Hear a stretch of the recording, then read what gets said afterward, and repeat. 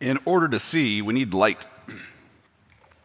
That's obvious, almost too obvious even to say out loud. Of course we need light to see. If it's dark, you can't see. But have you ever thought about why? Why is it that we need light in order to be able to see? How are we able to even see anything at all? How does it even work? Well, it turns out that the eye is an incredibly complex organ. Light reflects off of an object, and then it enters into our eye through the cornea. It passes through the lens, and it focuses on the retina. The retina is a layer at the back of the eye that is filled with millions of these light-sensitive cells that are called rods and cones. And the retina then converts it into electrical signals that are sent to the brain through the optic nerve. And when everything is functioning as it should, our brain then interprets and understands what that object is. In our passage this morning, Jesus comes across a man whose eyes were not functioning as they were designed to do. Ever since he was born, something physically was keeping that process from working. And so Jesus, in his mercy, moves toward this man, and he brings healing to his eyes to restore his sight. But as we have come to expect from Jesus' ministry, particularly here in John's gospel, this miracle is about more than simply restoring an optic nerve. It was a sign, and these signs that Jesus is giving always point to something beyond themselves. So yes, it is true that in order to see physically Jesus, the man needed to have his eyesight restored. But physical eyesight alone was not enough to bring him to eternal life. In order to embrace the Son of Man with faith, to understand him as being someone who is worthy of worship, to call him Lord, well, he needed to rightly understand who he was looking at. Who is this? And that requires a miracle all its own. We're going to walk through John chapter 9 this morning in 3 sections. And the way that this functions is that at the beginning and at the end, there's this interaction between Jesus and this man who was born blind. And then at the end, this man who was formerly blind. And in between, in the middle, there are various responses. People who have known this man who was born blind, and they're confused about what's happened here, and so they're interacting with him, trying to get to the bottom of the story. So we'll break it down in 3 sections. It'll look something like this. First, the sign. Jesus opened the eyes of a blind man. Second, the light of Christ either illuminates or blinds. It's the main section from 8 to 34. And then at the end, the sign's significance, that we need Jesus to open the eyes of our hearts. Let's pray and ask for that now. Father, we do ask that you would supernaturally open the eyes of our hearts. We pray that if there are those here this morning who have not yet seen the glory of Christ, that you would make it clear to them. And for those of us who have, would you give us a greater desire to savor who it is that we see in your Messiah and our Lord, Jesus Christ. Would you do that this morning by the power of your word, through your Spirit? We'll pray in Jesus' name. Amen. First, the sign. Jesus opened the eyes of the blind man. Verses 1 through 7. I'll read that back into our hearing. As he passed by, it's Jesus, he saw a man blind from birth. And his disciples asked him, "Rabbi, who sinned, this man or his parents, that he was born blind?" Jesus answered, "It was not that this man sinned or his parents, but that the works of God might be displayed in him. We must work the works of him who sent me while it is day. Night is coming when no one can work. As long as I am in the world, I am the light of the world." And having said these things, he spit on the ground and made mud with the saliva, and he anointed the man's eyes with mud and said to him, "Go, wash in the pool of Siloam," which means sent. And so he went, and he washed, and he came back seeing. The man was blind from birth. The text explicitly emphasizes that. This man has never been able to see. And his disciples understood that this blindness was unnatural. Even as we confessed this morning, even from Genesis 2, God created things intentionally that were pleasant to the eye. It is a right and appropriate that we can see and enjoy his creation. But his eyes weren't functioning in the way that they were designed to do. And so it triggered a question for these disciples who came upon this. Maybe it's a question that you have wondered too. Really, it boils down to this.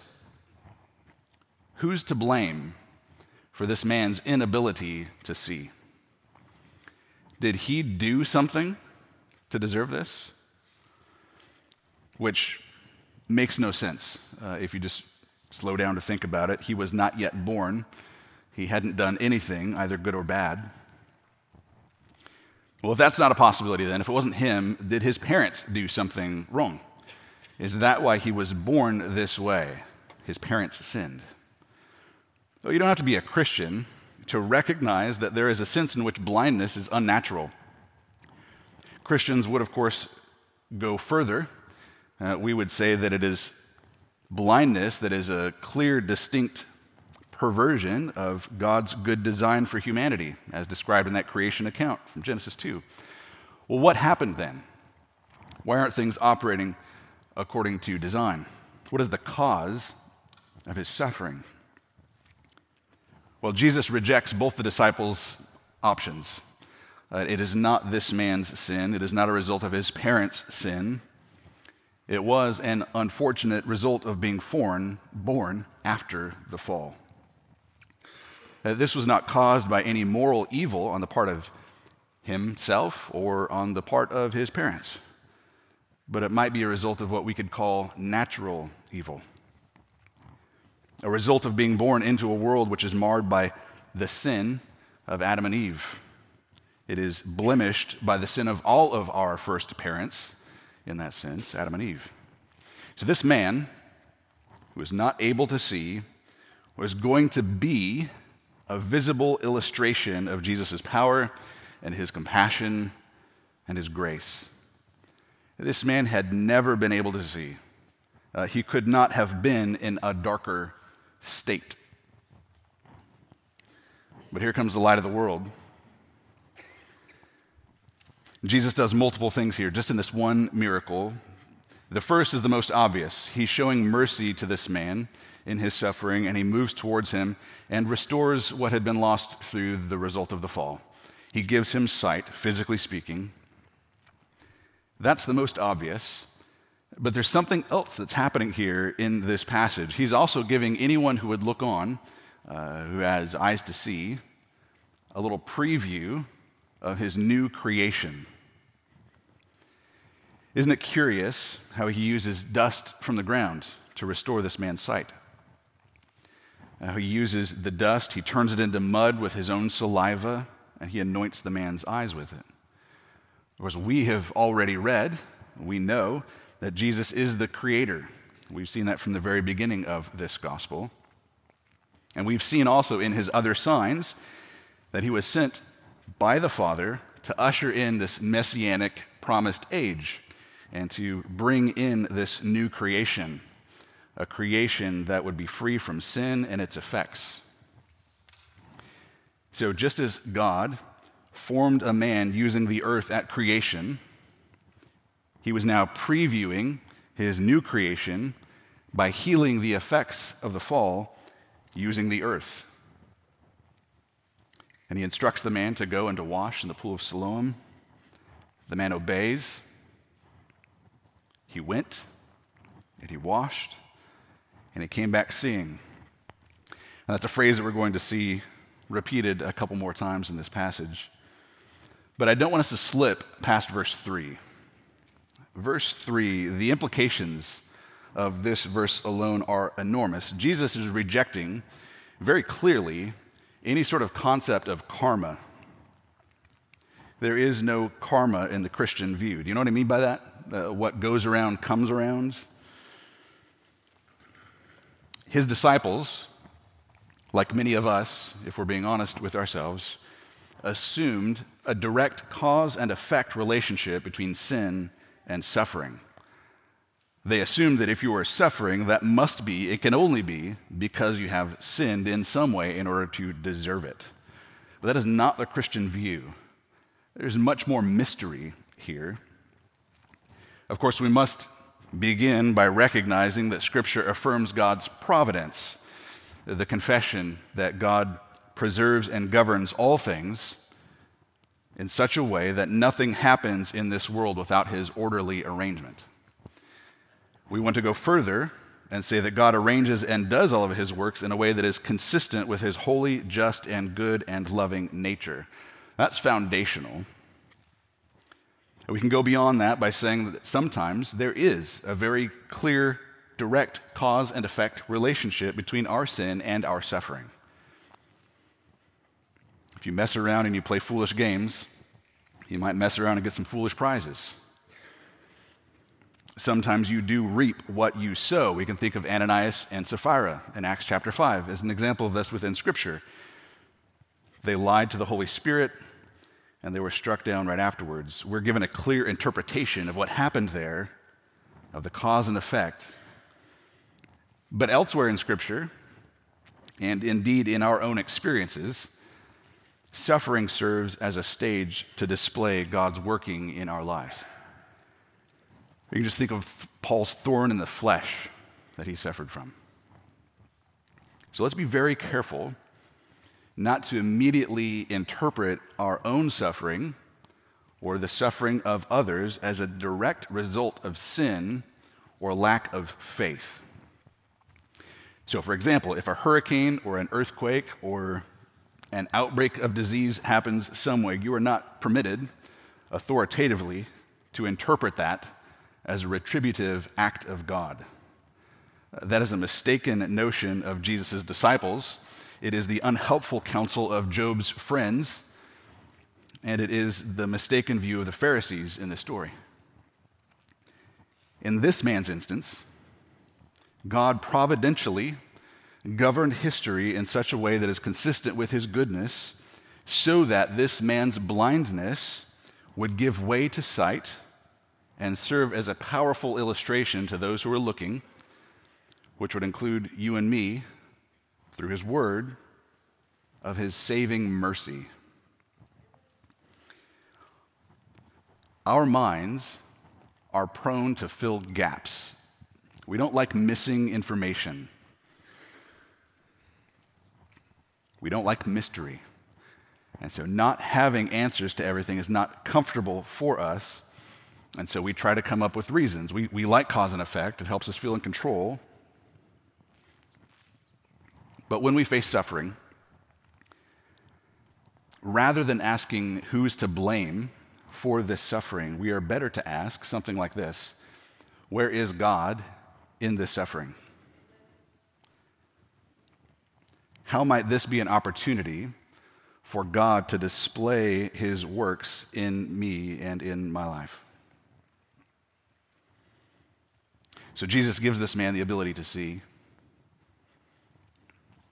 And Jesus is the light of the world, as he plainly confesses here and in last week's chapter, as Stephen helped us to understand last Sunday from that section, where Jesus leaves the light on for all who believe and follow him. But that light that is coming into the world also casts a shadow on all who love darkness and who will not come to the light. And verses 8 through 34, we see that playing out in real time in narrative form.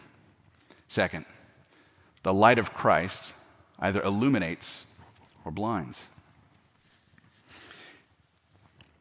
So as we've already seen very clearly in John's gospel, Jesus has been sent by the Father in order to bring light into a dark world. And through various kinds of responses, we get to see that people are responding to him in very actually complex ways. There's a variety of responses, but the reality is they do finally boil down into two responses. There are two things that happen when the light of Christ hits you. It's either illuminating or it's blinding. For the formerly blind man, that light of Christ was illuminating. He will, at the end of this, come to see and understand who Jesus is and to embrace him in faith. But the Pharisees are going to see that same light of Christ, and it's going to be blinding to them. When it hits them, they're going to draw back into the darkness. Here's a line that one Puritan wrote. It goes like this: "The same sun that melts the wax hardens the clay. The same sun that melts the wax hardens the clay." In other words, it is that same light that is coming in, but it has a different effect depending on what it lands upon. And so for our purposes in this chapter, and for our own lives and experiences, when a heart is hard, the light of Christ blinds it. When a heart is soft, it lights it up. Those are the only two responses in the final analysis to Jesus. But let's just watch this and see how it plays out in different ways. What happens in these verses is essentially a miniature, cosmic, chaotic, informal trial of Jesus. And all of this ultimately is taking place through the testimony of a man whose life was changed by Jesus. So these Pharisees are judging Jesus, putting him on trial, and the man who was formerly blind is just giving his testimony. He's just saying what happened. And so we're going to break this down into three sections. First, sometimes your testimony invites curiosity. Let me just read verses 8 through 12 for us first. "The neighbors and those who had seen him before as a beggar were saying, 'Is this not the man who used to sit and beg?' Some said, 'It is he.' Others said, 'No, but he's like him.' He kept saying, 'I am the man.' So they said to him, 'Well, how are your eyes opened?' He answered, 'The man called Jesus made mud and anointed my eyes and said to me, "Go to Siloam and wash." And so I went and I washed and I received my sight.' So they said to him, 'Well, where is he?' He said, 'I don't know.' The man's neighbors were used to seeing this man sitting by the gate. They only ever saw him for his whole life, sitting by the gate begging for food, for money in order to support himself. But now they're seeing him up and walking around, fully able to see. You know what happens when you're used to seeing someone in a particular context? Like you see them at work, or you always see them at school, or you always see them at church, and then you see them outside of that context, and it takes you a minute to actually recognize them. That happened to me yesterday with my brother Patrick over here. I saw him at the gym, and I did not expect to see him there. And so I had to stare at him for like 15 seconds, very awkwardly. And eventually it settled in. I didn't expect to see him there, and so it was jarring. Like, what am I looking at? Oh, it is Patrick. Well, imagine seeing someone who you've ever only known to be blind suddenly walking around as if they were never blind at all. Is that? It can't be. But it sure looks like him. Maybe it's just somebody who looks like him. It is the last person that they ever expected to see walking around able to see. But the man keeps trying to assure them, no, listen, guys, it is me. You've got the right guy. It is me. I am the same person. Well, that's hard to believe for understandable reasons. And so they ask him some follow-up questions, some details. Well, how did that happen? How are your eyes opened? And so he provides his own testimony in brief. The man called Jesus made mud, anointed my eyes, told me to wash, and so I went, and I washed, and I came back seeing. So his neighbors now wanted to know a little bit more information about this man called Jesus. They were curious, but he didn't give any more information because he didn't have any more information. That's all he knew. All I know is I went and I washed and I came back seeing.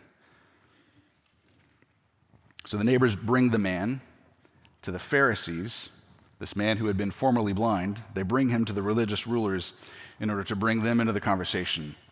Back to the text, verses 13 to 17. They brought to the Pharisees the man who had formerly been blind. Now it was Sabbath day when Jesus made the mud and opened his eyes. So the Pharisees again asked him how he had received his sight. And he said to them, "He put mud on my eyes, and I washed, and I see." Some of the Pharisees said, "This man is not from God, for he does not keep the Sabbath." But others said, "How can a man who is a sinner do such things?" And there was division among them. So they said again to the blind man, "What do you say about him, since he has opened your eyes?" He said, "He is a prophet." Now, the Pharisees want to hear the testimony for themselves. How exactly did this happen? How did you receive your sight? And he gives the same story. He's been very consistent. He anointed my eyes, I went, and I washed, and I came back seeing. There's a problem here, because this miracle was performed on the Sabbath day, the day when Jesus gave him sight and kneaded that saliva and dust into mud. Well, that was the Sabbath day. And so that does not go over well with the Pharisees. Remember, the Pharisees are this group of Jews who are sticklers for the letter of the law. And according to their narrow rules, you couldn't do anything that might be considered work on the Sabbath, even making mud or a miraculous healing.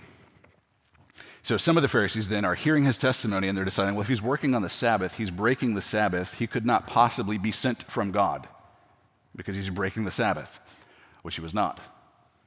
But some of the other Pharisees, they're looking at the same information, and they're just curious.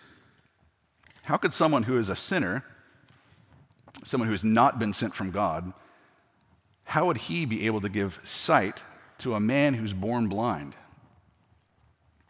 And so the Pharisees are divided about whether or not it was a prophet sent from God.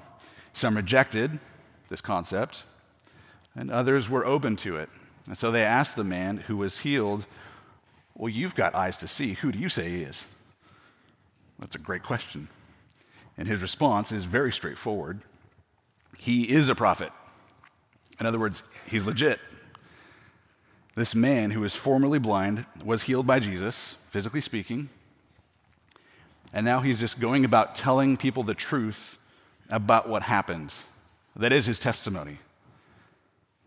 And in this section, that testimony is met with curiosity, some follow-up questions. People are interested.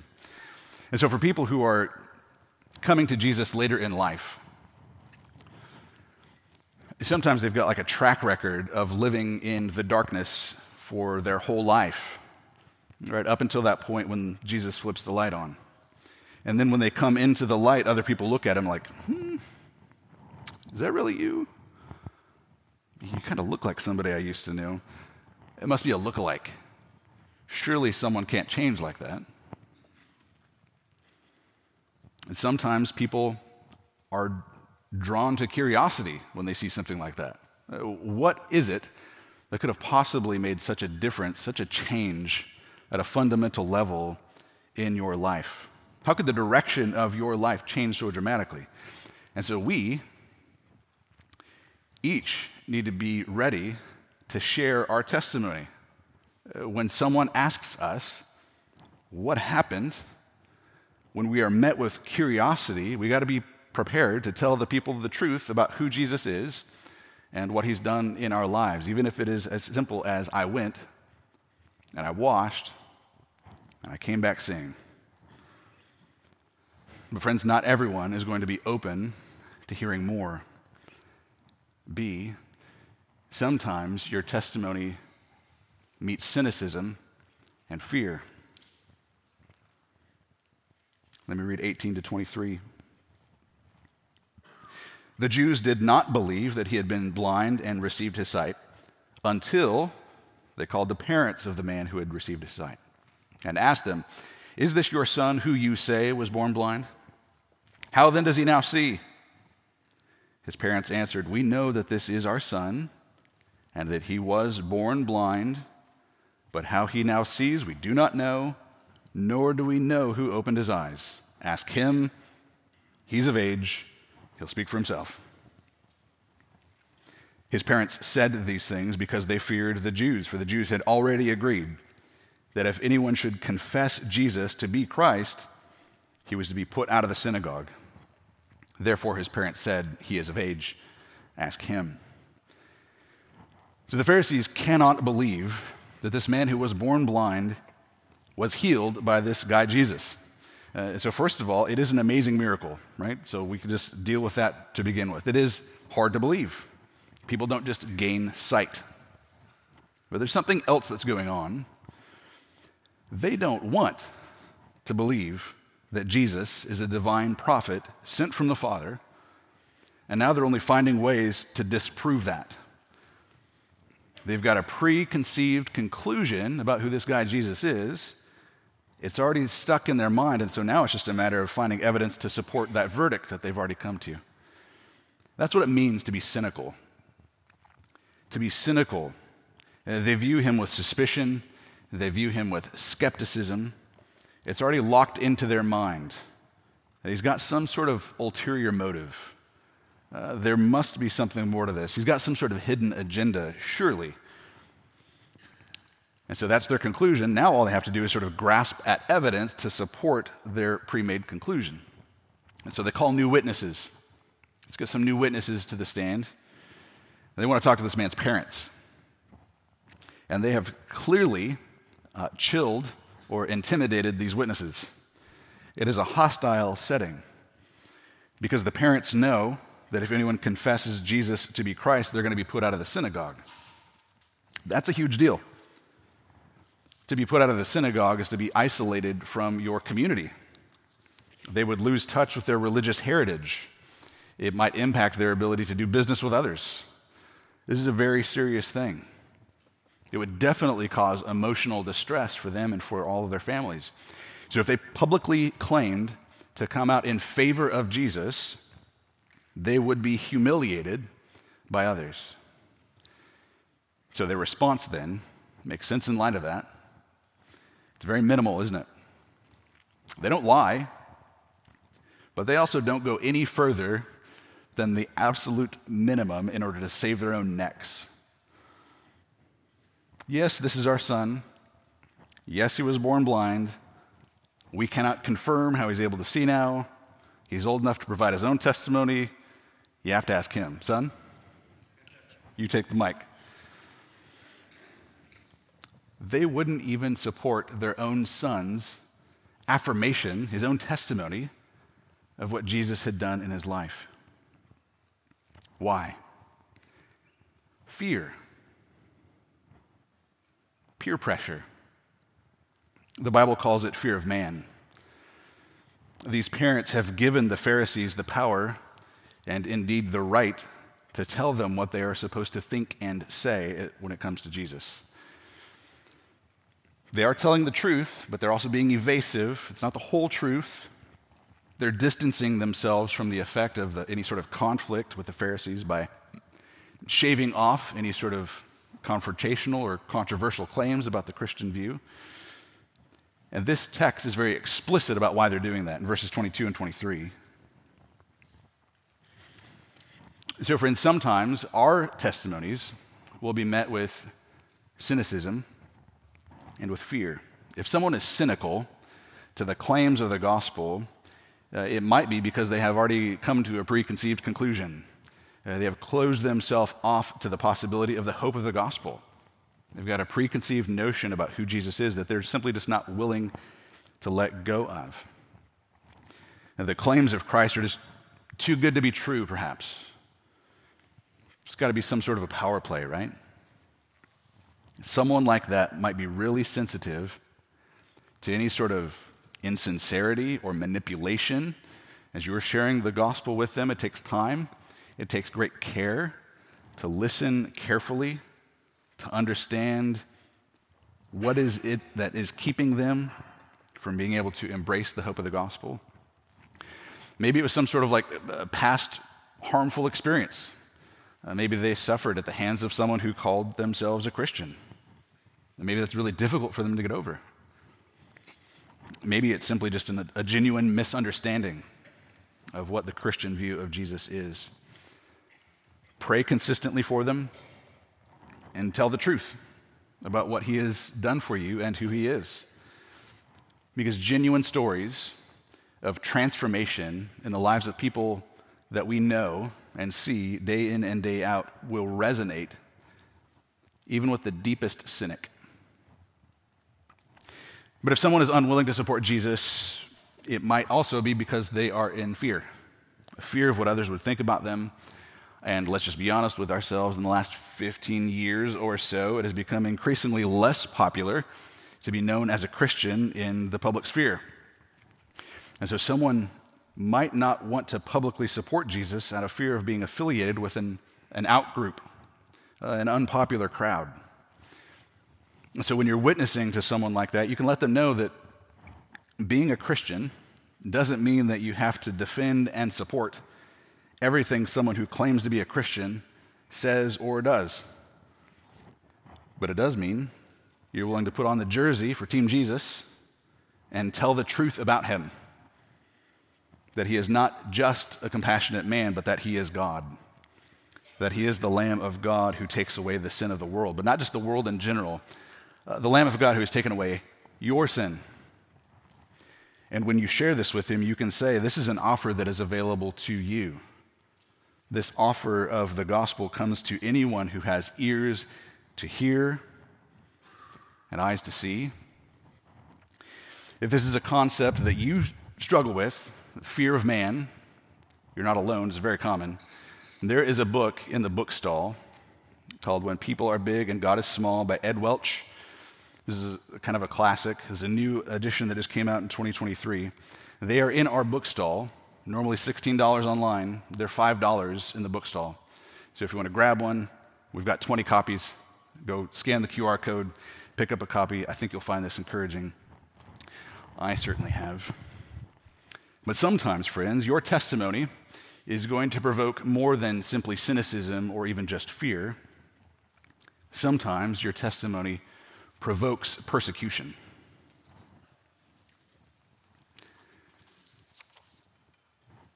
Let me read verses 24 to 34. So for the second time, they called the man who had been born blind and said to him, "Give glory to God. We know that this man," speaking of Jesus, "is a sinner." And he answered, "Whether he's a sinner or not, I do not know. One thing I do know, that though I was blind, now I see." And they said to him, "What did he do to you? How did he open your eyes?" He said to them, "I have told you already, and you would not listen. Why do you want to hear it again? Do you also want to become his disciples?" And they reviled him, saying, "Well, you're his disciple, but we're disciples of Moses. We know that God has spoken to Moses, but as for this man, we do not know where he comes from." The man answered, "Well, this is an amazing thing. You do not know where he comes from, and yet he opened my eyes. We know that God does not listen to sinners, but if anyone is a worshiper of God and does his will, God listens to him. And never since the world began has it been heard that anyone opened the eyes of a man born blind. If this man were not from God, he could do nothing." They answered him, "You were born in utter sin, and you would teach us." And they cast him out. The irony here, obviously, is thick. These religious rulers are inviting him to give glory to God by denying Jesus, when in reality, he is giving glory to God by simply telling the truth. His own suffering was turned into an opportunity for God to display his works in his life, to glorify himself. He is bringing glory to God with his life. He says, "Listen, I am not a Bible expert.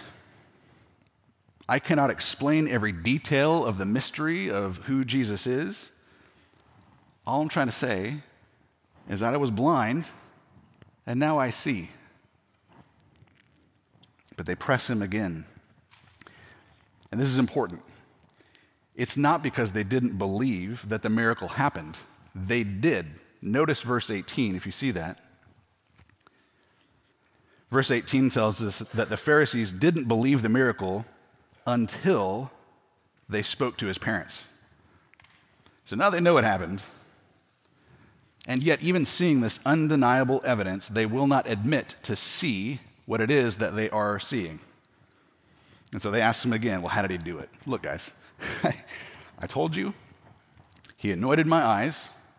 I went and I washed and I came back seeing.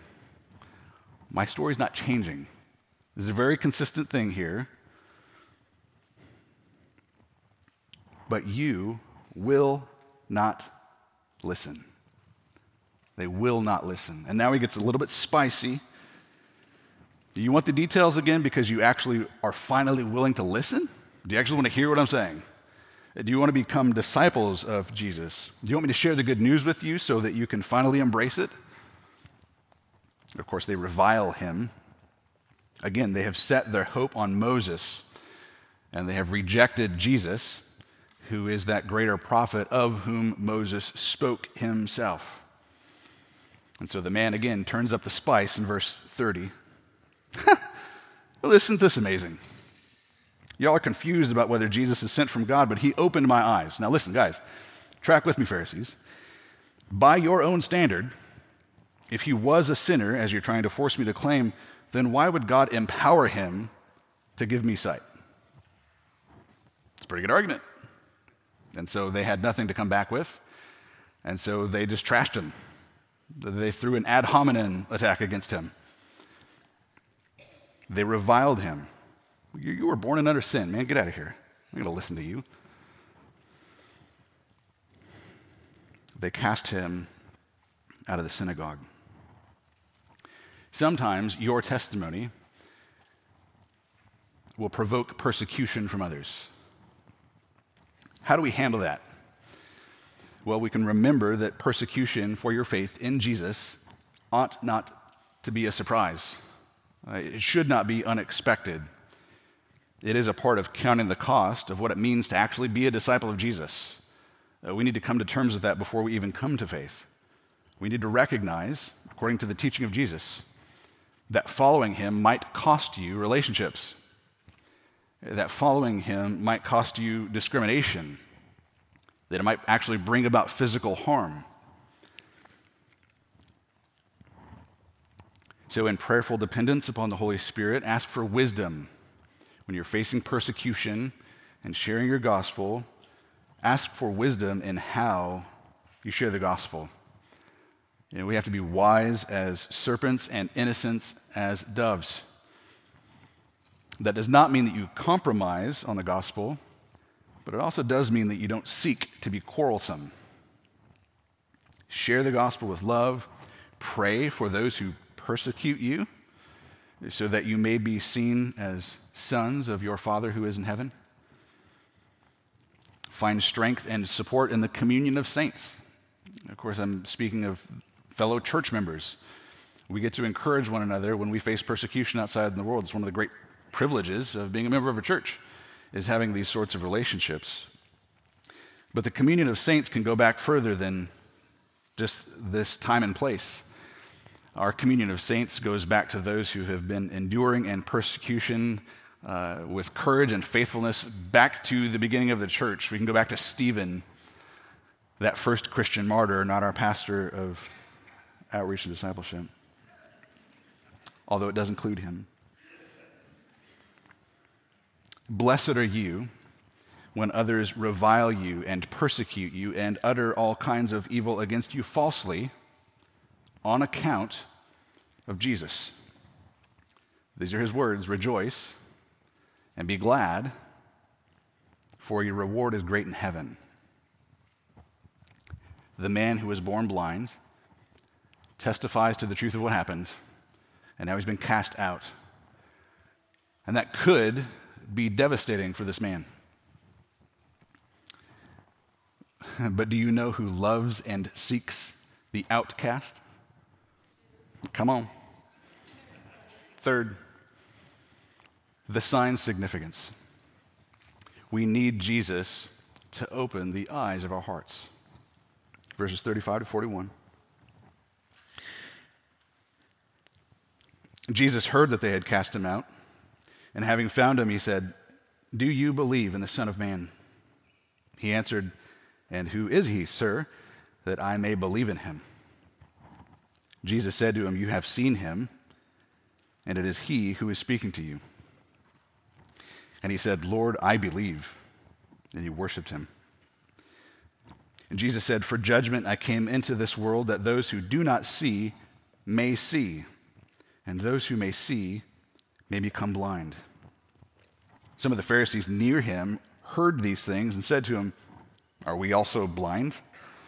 And Jesus said to them, "If you were blind, you would have no guilt. But now that you say, 'We see,' your guilt remains." So Jesus returns to the side of this man who is cast out in order to draw out a confession of faith from him. He asks him if he believes in the Son of Man, which again, Son of Man is a title for Jesus that is an affirmation of his divinity, of his authority over all of his creation. It's interesting to think that this man who was born blind, who was healed by him, didn't even fully understand who Jesus was until this very moment. But he does see and he trusts Jesus. Well, sure, I'll believe in the Son of Man. Who is he? He trusts Jesus, and so he trusts Jesus' testimony about who the Son of Man is. And Jesus tells him, verse 37, guys, my goodness. This man who had spent his whole life never being able to see the beautiful colors of a sunset, this man who was never able to gaze upon a beautiful night sky filled with stars, this man who had never seen a majestic mountain, he had never seen flowers in full bloom, he had never seen a rainbow after a rainstorm, he had never seen the soaring beauty even of the temple, he had never witnessed with his own eyes a genuine act of kindness or compassion. But what is the most beautiful and the most awesome thing that this man has ever laid his new eyes upon? Is Jesus.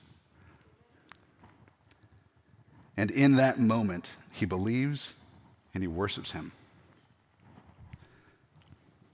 This outcast man, literally the last person anyone would ever expect to see Jesus, has now seen him.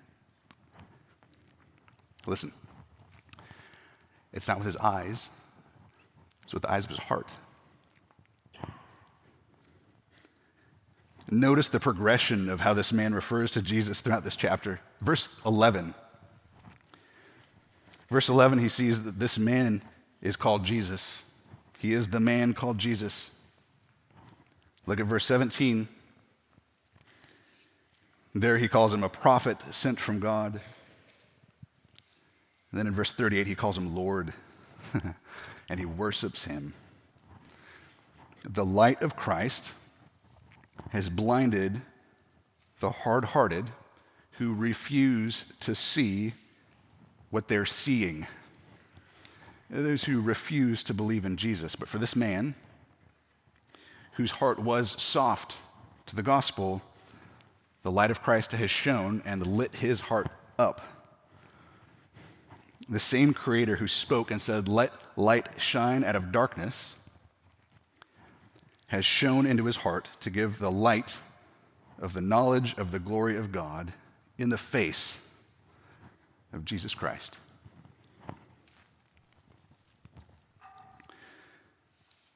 The same sun that melts the wax hardens the clay.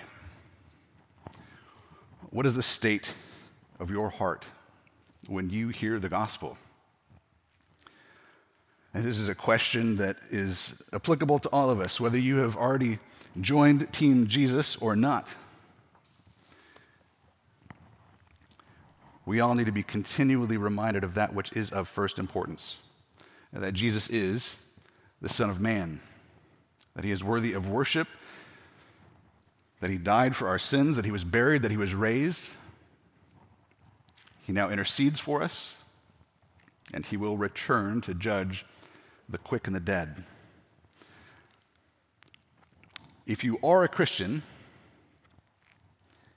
This here is a call to worship.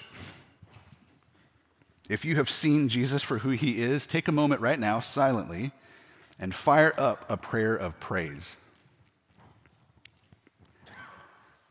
Your ability to see him is not because you're more humble than anybody else. Your ability to see and perceive and understand who Jesus is not because you're more perceptive. It's not because you're more wise. It's not because you're more smart. It's because you have had the eyes of your heart enlightened so that you may know what is the hope to which he has called you. Come on. He has seen your suffering. He has drawn towards you in mercy. He has anointed your eyes. And in response to that irresistible grace, you went and you washed and you came back seeing.